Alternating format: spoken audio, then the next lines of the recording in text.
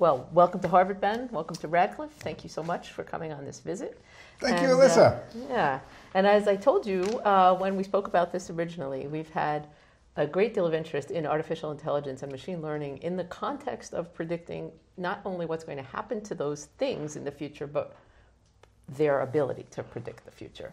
And that interest came from students who were in a freshman seminar on prediction that happened at Harvard here last fall.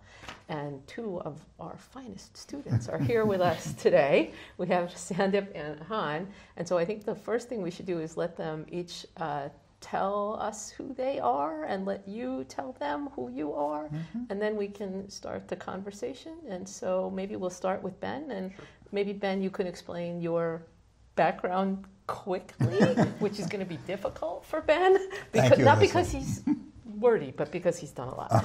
Go ahead.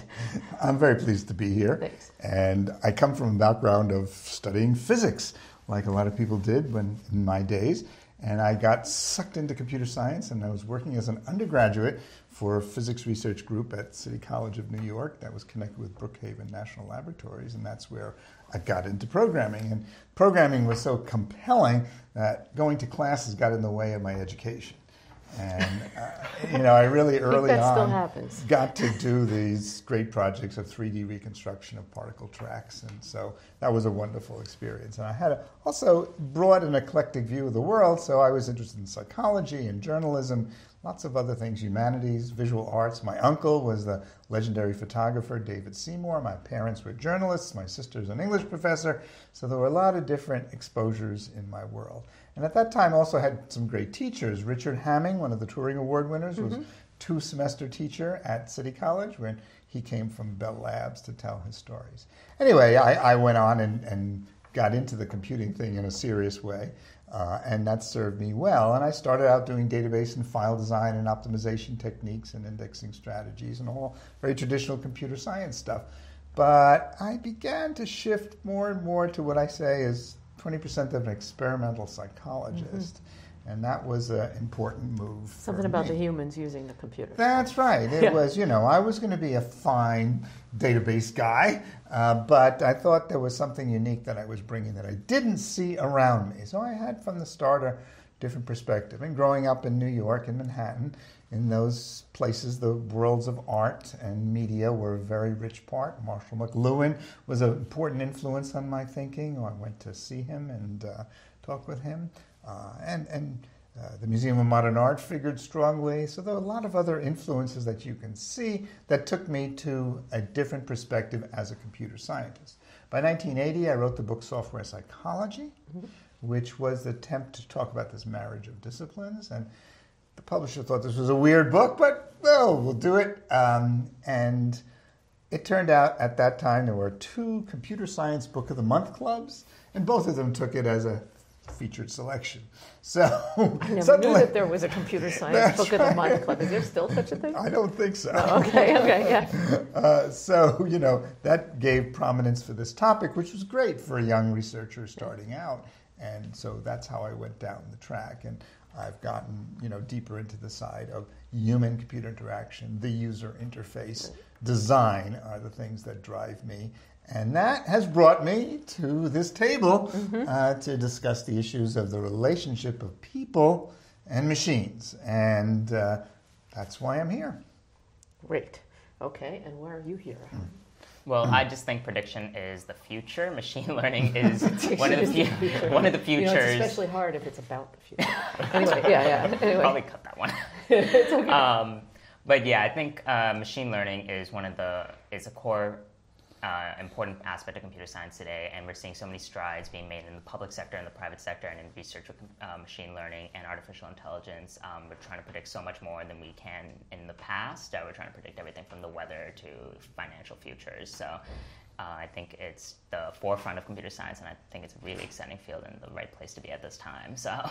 And you and Sandra were both freshmen, and so I'm just curious if each of you was very interested in this before you even came to Harvard, or did you get interested in this more recently? I think if we're interested in computer science, I think it's very hard to not be interested in machine learning, especially like if you're reading the computer science blogs, every day there's something about machine learning coming up on there.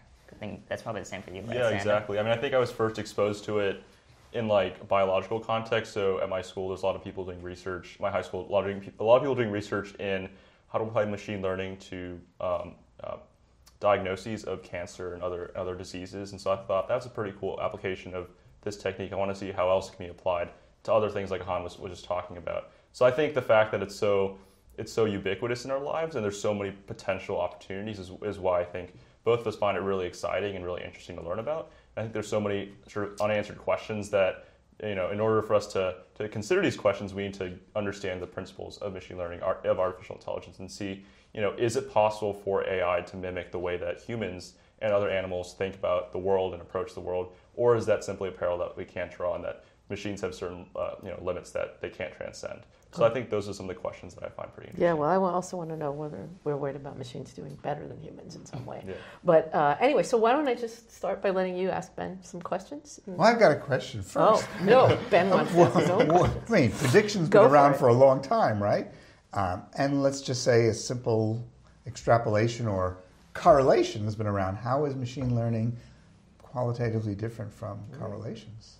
Well, I think all of a sudden we can bring in so much more data than we had the ability to. And I think like a great example, and it's becoming so much easier to do so with significantly less compute power. Like anyone can go on Amazon Web Services machine learning platform and just put a bunch of data in there and just get predictions within like 20 minutes of compute time. So how is that qualitatively different from a correlation? Qualitatively different, I don't know if it's significantly different, if that makes sense, but I think the ability that we can bring in so much more data into our like black box of machine learning is, I think, a huge thing because there's so much data floating around. Is more data always better?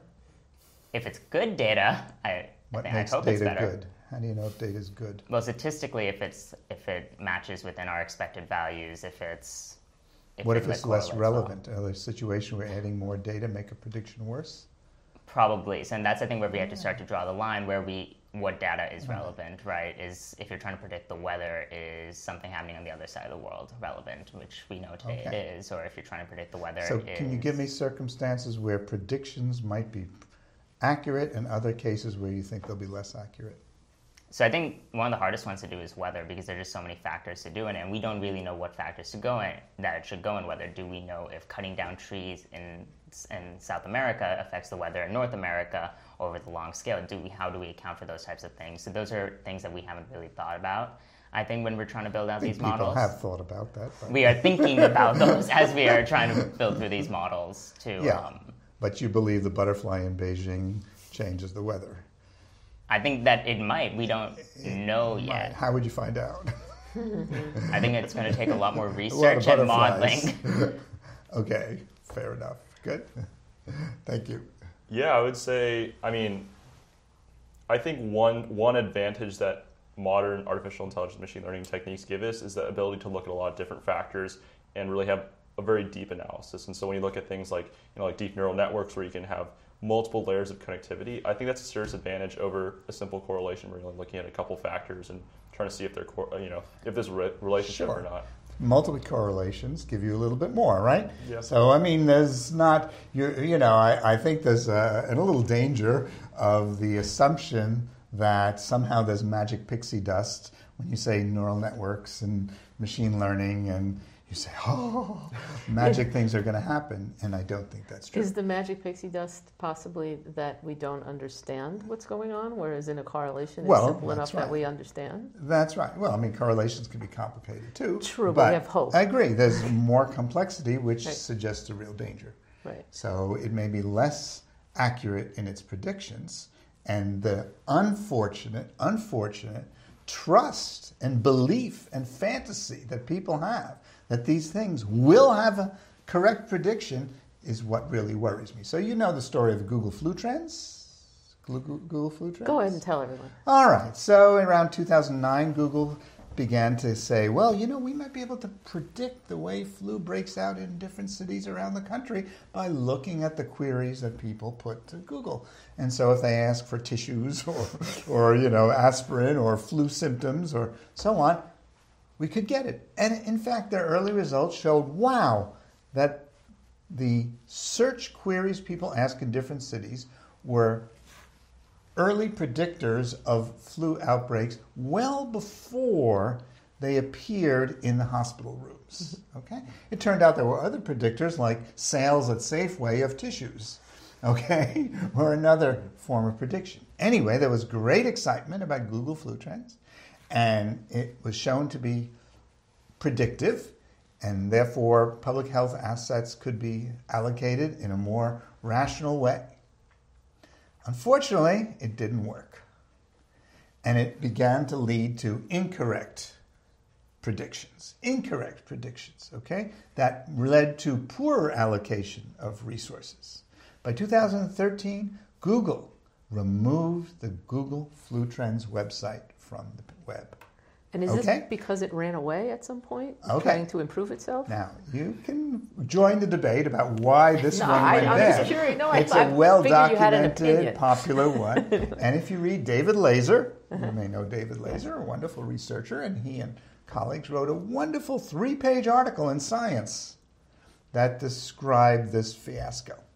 And there were 2 things. Algorithmic hubris. The assumption, the misleading, mistaken assumption that the algorithms were going to get it right.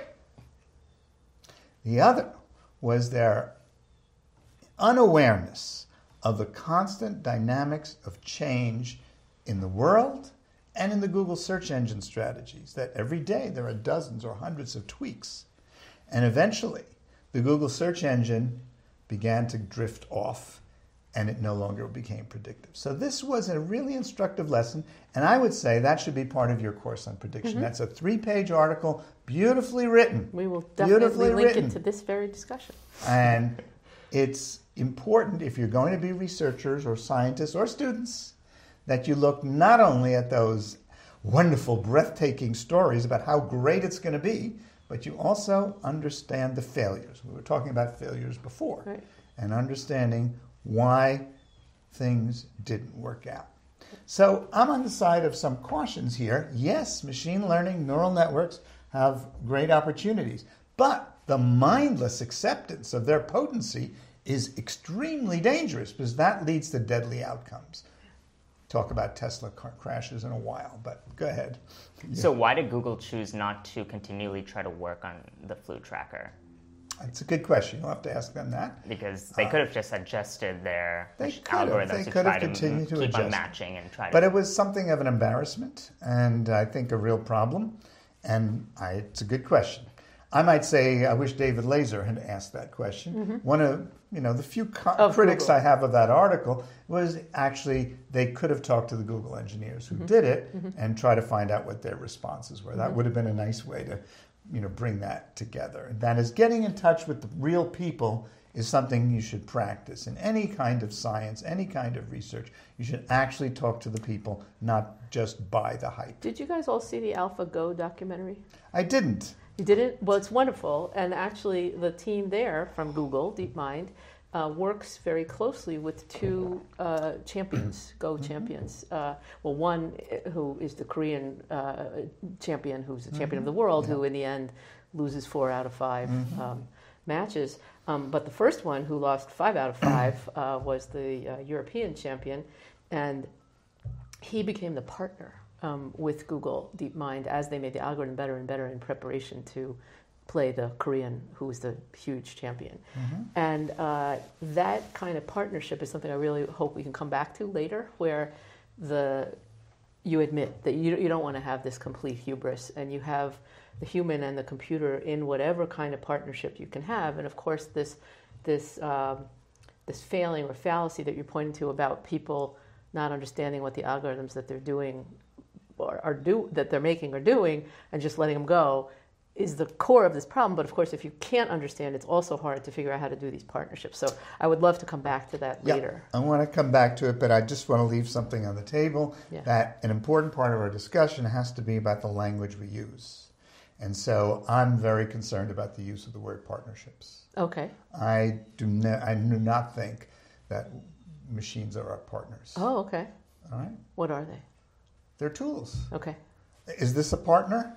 Are you No. a partner with your, are you a partner with your car? Sometimes I eerily feel that I think am so? a partner with my phone. Then, well, See, this is what's happening there to can people. be drifts in your Anybody thinking. else feel that But way? I think there's, similarly, I will, suggest that machines are neither partners, collaborators, or, assistants. But you hear that a lot, and so You you do. must object a lot. That's part of the Okay. problem I have. That's part of the Fascinating. things I think we need to change. I hope your course will address this to give a balanced view.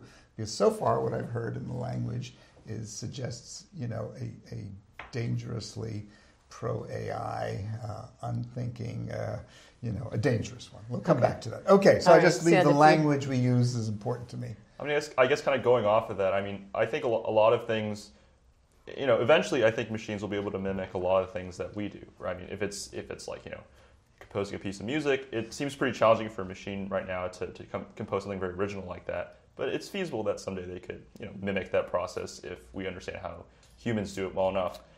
At that point where machines are able to mimic a lot of things that we do, what will be the distinguishing factor between a very smart machine and a person? Very common question. And I'll go back to the words again. Mimic. Does your iPhone or iPod, when it plays music, is it mimicking a musician? Not really. It's just kind of Really? Thank you. Yeah. Okay, it's not. Okay. Is a telescope mimicking your eye? I mean, it's a tool for you, right? Thank you. It's a tool. Is a bulldozer mimicking your hands? Definitely not. Is a car mimicking your feet? Is an airplane mimicking a bird? So you're saying they're enhancements of the same function. They're tools. Yeah. And the sooner we come to understand that the goal of good design is not to build machines that mimic or replace humans, but to build machines that are tools that empower people. So they're always tools. Tools, a very simple metaphor. I stick with it. It works. I'm very influenced by Lewis Mumford, book Techniques in Civilization, 1934. Well worth reading. 600 pages of poetry about technology and civilization. And in there, he's got a gift for me called The Obstacle of Animism. The Obstacle of Animism. And he relates how every technology goes through an early phase in which the design is meant to mimic human form or animal forms, okay?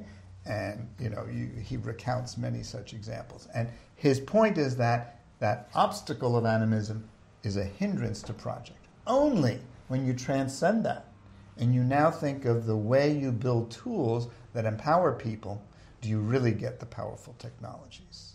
So I just suggest to you there's a long history where the successful technologies are delayed by efforts to mimic human form or action. The computer systems, the first stage of that has happened. Minsky and the other early AI people believed that you would build simulations of human mind and thinking.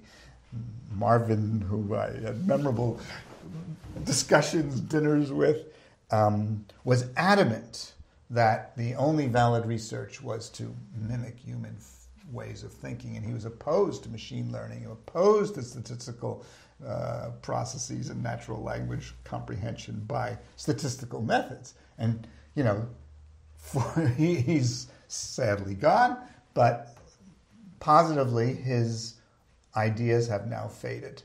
And the notions that statistical methods could become these powerful tools has risen. So the first stage of the decoupling of design of technology from the mimicry game has begun to happen. So I'm hopeful that it will go in the direction. The sooner it goes there, the sooner you two take it down there, the better your work will be. Makes sense. Yeah, I feel like, it's a lot of people will say, like, how do we know that the human mind functions differently than some sort of statistical function? I mean, you could argue that the human mind is just some sort of takes an input, produces an output, right? So it's very mathematical in that way. So I guess a lot of the counter argument that I'd hear to what you're saying is that, how do we know that the human mind is any different from what we're doing? And so... How is the human mind different from what we're doing? From what we're creating in machines. And so, these statistical methods, how do we know that that's not how our minds work, I guess? Well, there's many levels of analysis. I hope you'll agree that a computer chip is not like a neuron? I mean, I think people are like Intel's trying to develop their brain-inspired chips. So I think there's a lot of They call it a neuron. They call it a brain on chip. It's not. I know. It's not. It's only a metaphor, and it's a seductive one that too many people buy into. So at the level of chips, right? Okay, at the level of hardware architecture or memory or other things, is the brain what's happening on your iPhone? No. Okay? I mean, and we get ambitious powers because my iPhone has a storage capacity of certain things, of certain accuracy, far greater than my brain, or far different. My brain has other capabilities. The sooner we recognize the differences, the more we'll get there. So we'll be building the tools, and if we go at the higher levels of the forms of communication, does your iPhone communicate to you in the same way that you communicate with me? No. Very poorly. Very poorly. It's the machine and the iPhone or displays are remarkable because they're visual and they present a huge amount of information, more than I could present. Okay?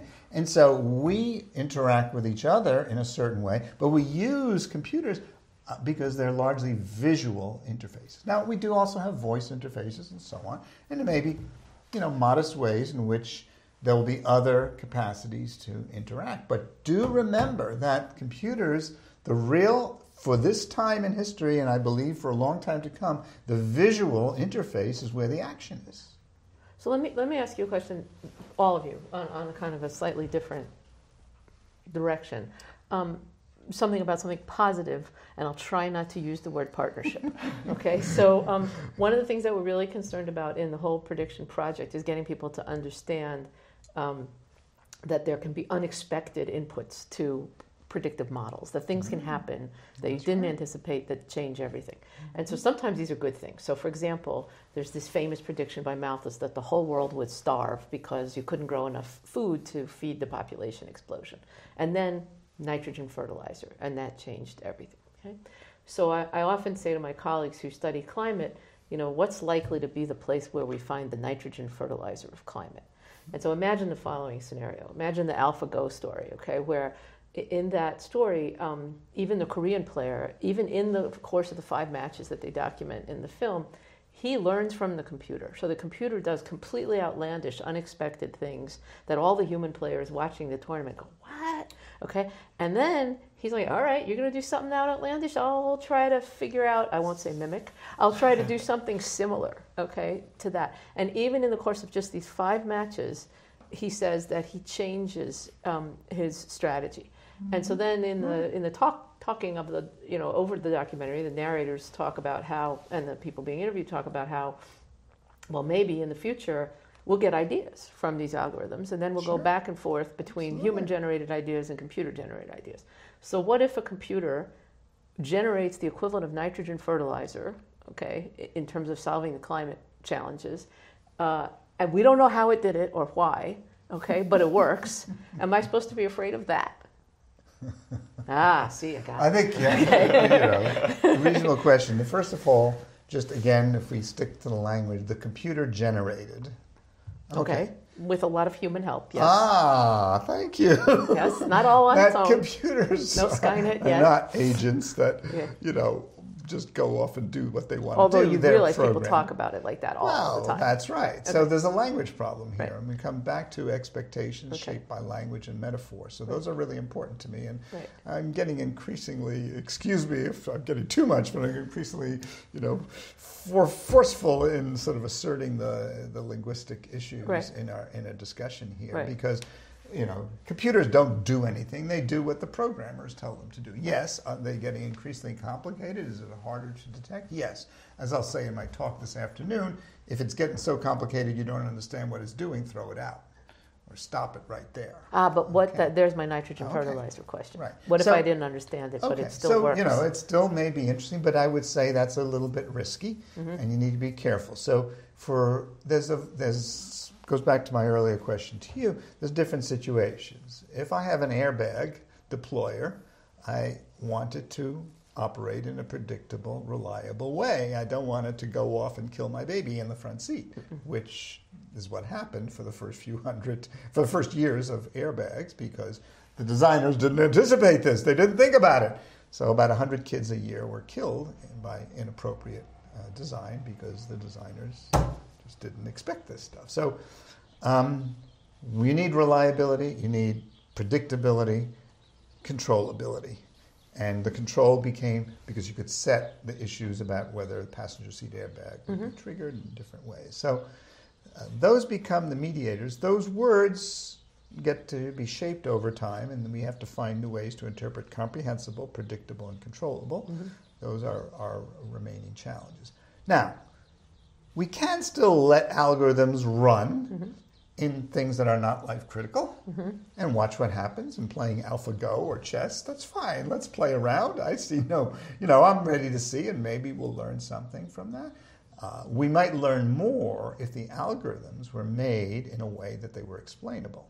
What's very interesting, there's a room that's full of people in the AlphaGo documentary Yeah. that are the programmers who created this, and they all have their own screens with diagnostics of what the program is doing as the match is being played. So they actually are trying to learn. And one of the people looking at the screens is this European champion who's the partner. I'll take a look at that. Yeah. So, anyway, but what do you think? Would you work on the nitrogen fertilizer for climate even if you don't know what's going on?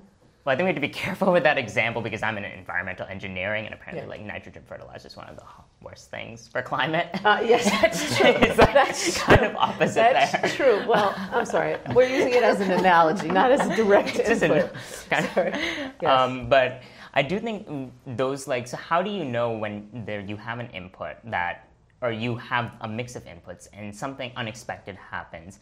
So what are the ways, how should we train, I guess, our future computer scientists and our future data scientists who are looking at this to understand these? And is there a concern that people who are using these machine learning tools are not fully aware of the implications that they can have? They don't know, again, they're treating it as a black box. You put some stuff in, some stuff comes out.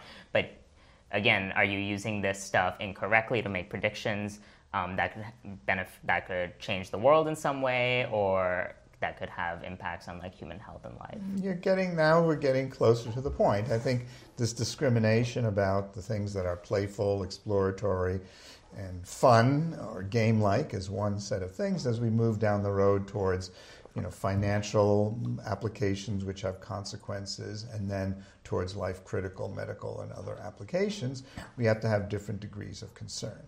And I think that's appropriate. That's beginning to emerge. And I think those AI engineers and programmers are finally getting around to understand that they need a little bit of richer model of what they're doing, and therefore better control, better representations of what's happening. Google's AI project, Fernanda Viegas, has presented us last month with powerful examples about how visualization could enable programmers, managers to understand what's going on better, okay? And, the complexity that we build in these systems may be necessary, maybe not. There's others, like Cynthia Rudin's work, has shown that the black box methods of doing parole prediction could be replaced quite nicely with a very simple 5-line white box solution, which people would understand. And so I think there's hope in what's called FAT-ML, Fair, Accountable, and Transparent Machine Learning. There's 4 years of conferences. Take a look at the research in that stream of work. And the DARPA Explainable AI program is another place you'll see where people are seriously working on this notion of fixing what I see as the excesses of early AI work. So do you feel that the companies that are, so if I'm a software developer, an engineer, right, building an app or something, and I want to just drop machine learning into my platform, I can easily go and use Google's TensorFlow project, or Apple, and now is bundling machine learning in Swift and the iOS SDK.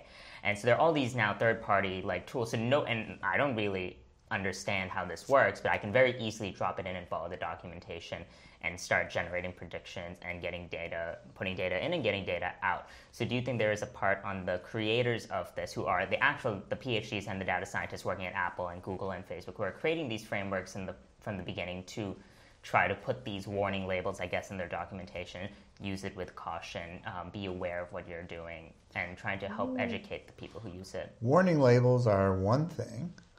But I'm talking about the structural redesign of the systems that make them safe. I mean, that's the talk this afternoon. But the appropriate forms of modular design that allow you to monitor the stages so that when something goes wrong, you actually can see where it's gone wrong.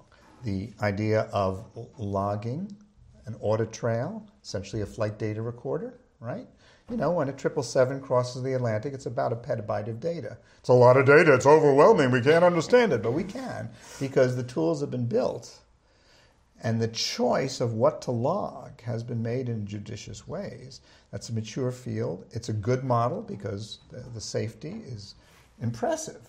And so the idea that there'd be a flight data recorder for every AI program that has consequences, and that when things go wrong, there's a way to retrospectively go back and figure out so that you say, I can prevent this next time, okay?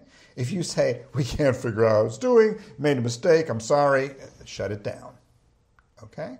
And that's exactly what's happening. If you read the NTSB, National Transportation Safety Board's review of the Tesla crash that killed the driver last year, one of their recommendations is better logging. And there have been 33 deaths by robots in manufacturing in the U.S. Only 2 of them are well understood as far as I go. So again, I see the evidence all around me that there's opportunities to dramatically improve the way advanced automation systems work by the really proper engineering and technology.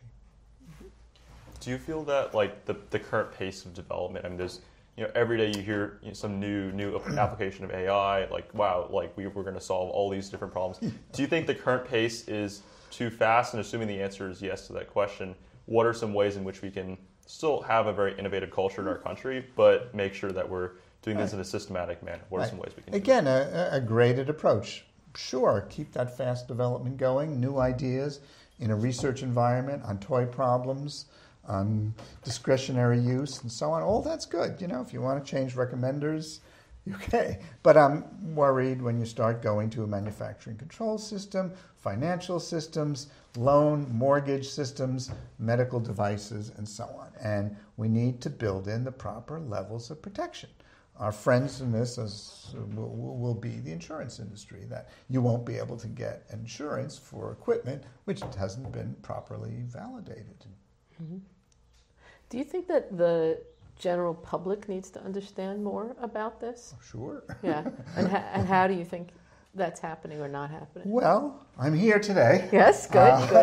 Thank you. I hope by way of your work and your classes and your colleagues, you will change the attitudes that people have. So there's various bottom-up approaches. I mean, I've written about this in the past. I'll continue to do more. I'm working with colleagues to try to create a new ethic. I mentioned these major forces of the DARPA explainable AI projects, the FAT-ML community. There are others working in this direction. So I'm hopeful that there can be technical ways that improve. Now, we'll never get to a perfect and a safe, 100% reliable, but we need to go to systems like air systems that, when a crash occurs, when a failure is, we understand what happens. We know we people can prevent certainly that. understand what a plane crash is, and they certainly understand when they're flying on a plane. Yep. Maybe they don't understand that planes are so much safer than cars, no matter how many times you tell them, the statistics, because they fail in such dramatic ways.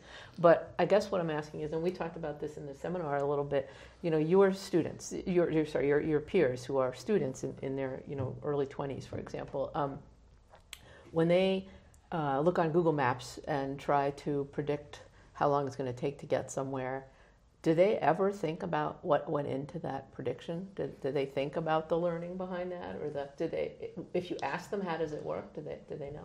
I think most people just say, "Oh, awesome, Google Maps gets me from point A to point B in the fastest way possible." So let's take that one apart. There is another sort of level of discussion here. Where's the AI in Google Maps? Is there even any in the original version Thank of you. Google Maps? Thank you. There was I don't no think need. so. It was very algorithmic. There's another linguistic problem in general public, since you raised that, which is the word AI is sprinkled over everything. Right. And any automation system, AI to me is a small part of the world. I mean, most of what goes on over here on your phone is no AI. Sending email is not AI. right? I wish it was. Dominant form. So, AI is a tool. It's a small tool. But for me, and here I admit I'm probably a little biased in an extreme view, but, AI is a subfield of HCI, of human-computer interaction. Human-computer interaction is the driving force of why 3 billion people have something like this in their pocket that they can use. It's the reason the web works, because of good design of user interfaces. Now, we've begun to see the infusion, most commonly as recommender systems, and also then behind the stack, there's things about the routing algorithms in the web. There's also things about the advertising algorithms on Facebook. So that's gotten a lot of visible attention lately, and Zuckerberg's testimony to Congress last week was fascinating. I did listen to it all, and his 12th time citing AI is going to fix that. It's a little bit, again, pixie dust sprinkled. Well, Google Maps does learn how you drive. Yeah. And so it learns. It's not clear. Do we have to how argue about the word learn? No, but I think people are confused between learning and machine learning, and sort of improving an algorithm in a way that is explainable and a way that's not explainable. And so, I drive too fast I would say that, and it knows that. Knows. Do we have to argue about this, whether it knows? I think I should just make pictures for Yeah. No worries. I think the language we use is been problematic. It predicts correctly. Right. So, in writing my book, The Designing User Interface, now in the 6th edition, I've always been very careful about linguistic things, about male, female, use of neutral language, but also I'm careful to not use the word the machine knows. Mm-hmm. It may record. There are certain words I prefer, like it records or it retrieves. So there's certain things that I want to present that it's a more mechanical aspect. I don't want to slip down the path of suggesting this magical machine is like us, because that gets you into a lot of mistaken assumptions. So Google Maps, which is quite a wonderful, remarkable application, depends on some very powerful routing algorithms. Initially, it had, that was the main feature. And it has, over time, the routing algorithms have been improved by the feedback and the study of its use. I'm not sure there are, at this point, even any machine learning neural network approaches that are used. They may be, but they're sort of a component of the system. They're not what makes Google Maps or any map program work. They're not what makes email work. Right. There's other things going on, and so we need to be careful. There's a current infatuation and hype curve around AI that's so prevalent and disturbing to me, so I'm ready to speak up for it. So do you feel then, kind of to shift the conversation a little bit, do you feel that there's a limit where we should not be applying AI anymore? So Facebook's been in the news recently, and for our computer science class, we had to do a social responsibility assignment, which was writing just a few paragraph essay, but talking, and we were given an article, which is that Facebook could now predict they could predict potential mental stress, mental health issues based on the data that they're collecting. Now, we don't know if it's AI or machine learning using those predictions, but should machine learning and artificial intelligence be used to those applications? And I think in our Prediction X seminar class, we discussed how Target could tell someone was pregnant before her dad knew she was pregnant. That's, I think, a pretty famous example. So where is the boundary that we should be drawing in the line now for the implementation of artificial intelligence? I think you're probably going to guess also. I mean, there are problems that are lightweight in recommender systems or advertising systems. They may become more serious if advertising is used for political influence. And there are more serious problems when you're talking about job hiring and firing, parole, and other decisions, financial decisions. And then it gets more serious when you get to life-critical applications, whether it's control rooms or aircraft or medical devices. So I think, again, a more nuanced understanding of the spectrum of applications is really important. So, the Target story is a cute one of detecting, but a little caution there also. It had a predictive model that was 84% correct, and therefore, is that good enough to be used in a commercial setting? I don't know. If it offends people, there's some situations, and the stories, again, study the failures, where AI systems were put out, and a single failure where a Microsoft application wound up being anti-Semitic, where another one was anti-black. One bad outcome destroyed the system. And I think those may be overreactions of the public, but they're the reality. So some applications, 84% is okay. Some applications, 98% is not okay. And 99.9% is not okay. All right? When we get to driverless cars, and I'm all in favor of developing cars with higher levels of automation, but actually I'm going to, on my flight up, there was a story in the Times. By the way, I'm still waiting for my Tesla 3. It's on order. You're good, yeah. Whether I'll take my hands off the wheel, I'm not sure. Right. So Elon Musk said excessive automation at Tesla was a mistake. And the factories, the robots, right? No, in the car. Really? Because I read something else then. To be maybe he did mean the manufacturer. Maybe you're right. To be precise, my mistake. He was taking responsibility. Humans are underrated. Yeah, he said that. Yeah, he did say that. I thought that was, But actually, it's quotable. Not to contradict, but it's actually even more interesting. So the whole story is that Elon Musk was talking about how he was sleeping in the factory and trying to improve the assembly line, which is so automated. And what he said was that they went too fast in automating so many of these processes in the production, and that's where he said that humans are underrated. But what's so interesting is that's not stopping him from making this gigantic fleet of hundreds of thousands of self-driving cars. Look how his mistaken assumptions about the capacity of, and he said automation, not, AI necessarily, but that's kind of a blurred boundary. The mistaken assumptions has cost him hundreds of millions of dollars, maybe more in terms of goodwill and appreciation, and the long waiting times that people have are a serious in the history concern. of technology, Ben, there's been things that are always the precursor of the good answer, right? So the Apple Newton, right, was kind of a flop, but it was the precursor of an iPhone. Okay, and so I wonder if some of the applications that we see today that use a lot of machine learning and artificial intelligence are the precursor of something that works even better, that is much more reliable in the future. Right. And then what happens to people and computers? Why was the Newton a flop? It was too big and too slow and too cumbersome to use, in my opinion. Fair. Okay, I would say there was an unrealistic assumption that recognition of handwriting could be done, and it wasn't good enough. I had one of those Palm Pilots that worked like that. It was great. It wasn't good enough for that application.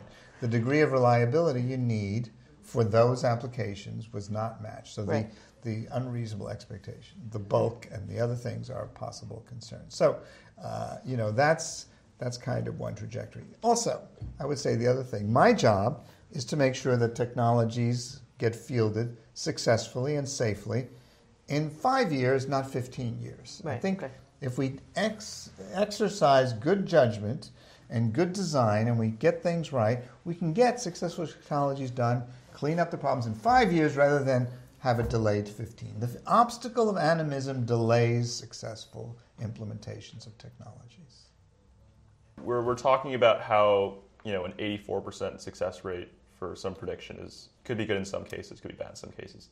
But if we consider something like medicine, where let's say you have a neurosurgeon or some very high skilled person, they're still not infallible, right? And so if we look at if a neurosurgeon can perform a surgery correctly 95% of the time, but a machine can perform it successfully like 98% of the time, would a patient trust a machine over a neurosurgeon, even though on paper it's better, but is that trust in humans? There's an underlying question about it and the way you phrase it. So who's responsible for the failure? When that patient dies, who pays damages? If it's a machine or the doctor? I'm not sure who would pay if it's the machine. I really don't know. Figure that one out. Yeah. That's not a good, acceptable answer in a real world situation. Okay? So I said the insurance companies will play a role, but the key is responsibility for failures, okay? And so, you may have seen the television commercial Hotel Trivago, this paired associate, Hotel Trivago, and I've got one too. Safety, responsibility. Safety, responsibility.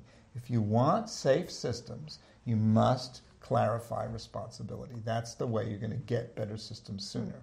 So, if that robot is designed in a way, and the company that builds it or the company that fields it say, we will pay you damages if there's a failure, I'm more trustworthy. I like automated systems. Elevators are our favorite example. We have quite reliable and trusted systems, and we work it well.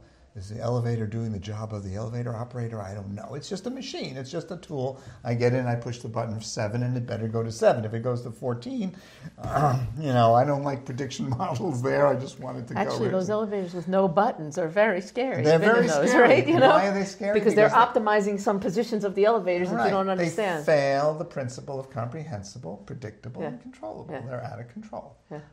You don't quite know what's going to happen, and that's okay. Now, those, I've been in those, and I think they could be improved by better displays. That's and true. Similarly, many of the airline crashes that I've studied are because the autopilot had so many modes and so many conditions, and the display to the pilot of the current status was inadequate, so they didn't know, and I could go into detail about it. Let me close, if we are, then. You had asked me about making a prediction. Yes, I have.